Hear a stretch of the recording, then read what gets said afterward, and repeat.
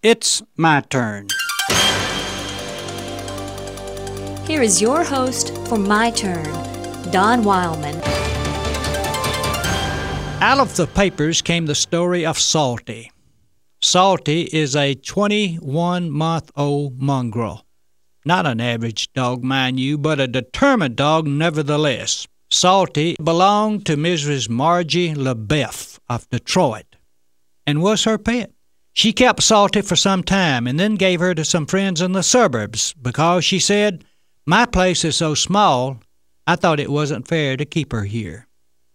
Well, the new owners kept Salty until she gave birth to a litter of puppies, and then they gave Salty to a family in Sheboygan, 272 miles northwest of Detroit.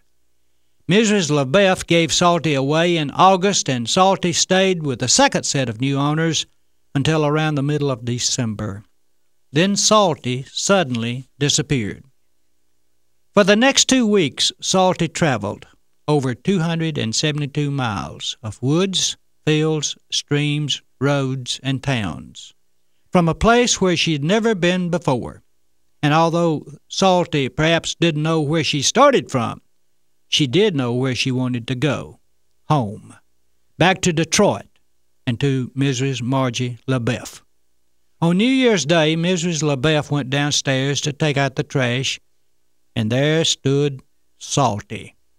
"She knocked me down and started licking my face and kissing me," says Miss LaBeouf. "She was wet and tired and so dirty that it was difficult to tell what color she was. Her paws were bleeding and she was starving." But with tail wagging, Salty was home. Home at last. The journey was over. Salty set out for something she wanted more than anything in the world, and she got it. It's a story about a dog, but if you'll raise the level just slightly, you'll find the same truth about humans. For we humans, like Salty the dog, usually get to the place in life where we want to go. The reason many of us never get any farther than we do is very simple. We never really want to get any farther. I can recall the story of one man who set out to accomplish something in life, something he wanted more than anything else. And the road that led to his dreams wasn't an easy one either, but he wanted to go, and he paid the price. Through towns where he wasn't wanted, over roads where he was spat upon, through valleys that echoed the hatred that the good people had for him, he traveled. When he finally arrived at the place, accomplished that which he wanted to accomplish, he was bloody and bruised and weak from a merciless beating, but he was not beaten. In his hands were huge holes caused by the metal spikes with which he was suspended on a cross. And as if this was not enough, someone slashed a hole in his side to see more blood flow.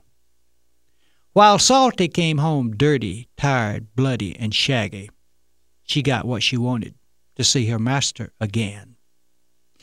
And the Galilean accomplished his goal, too, to make it possible for us to see our master.